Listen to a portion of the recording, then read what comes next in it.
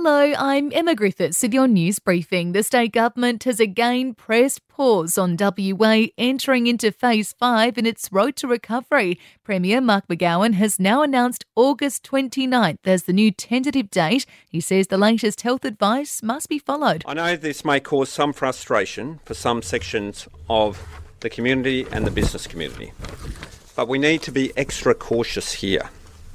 The nation is on high alert right now. We cannot afford to let our guard down and take unnecessary risks. Meanwhile, the federal court has now adjourned and reserved its judgment over the state government's border battle with Clive Palmer. But as we await the results, the Premier is still calling for a retrial. The federal government is putting $15 billion into the next round of JobKeeper and has relaxed the application criteria. After September, businesses will have to prove they've suffered financial losses over 3 months, not 6.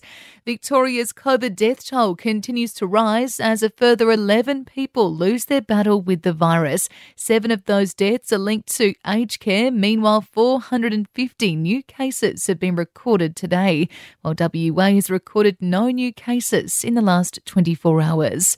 And a woman's been flown to Royal Perth Hospital after her car rolled down an embankment in Brigadoon. It happened just after 9 this morning, with firefighters working to free the driver from the vehicle. She received non-life-threatening injuries.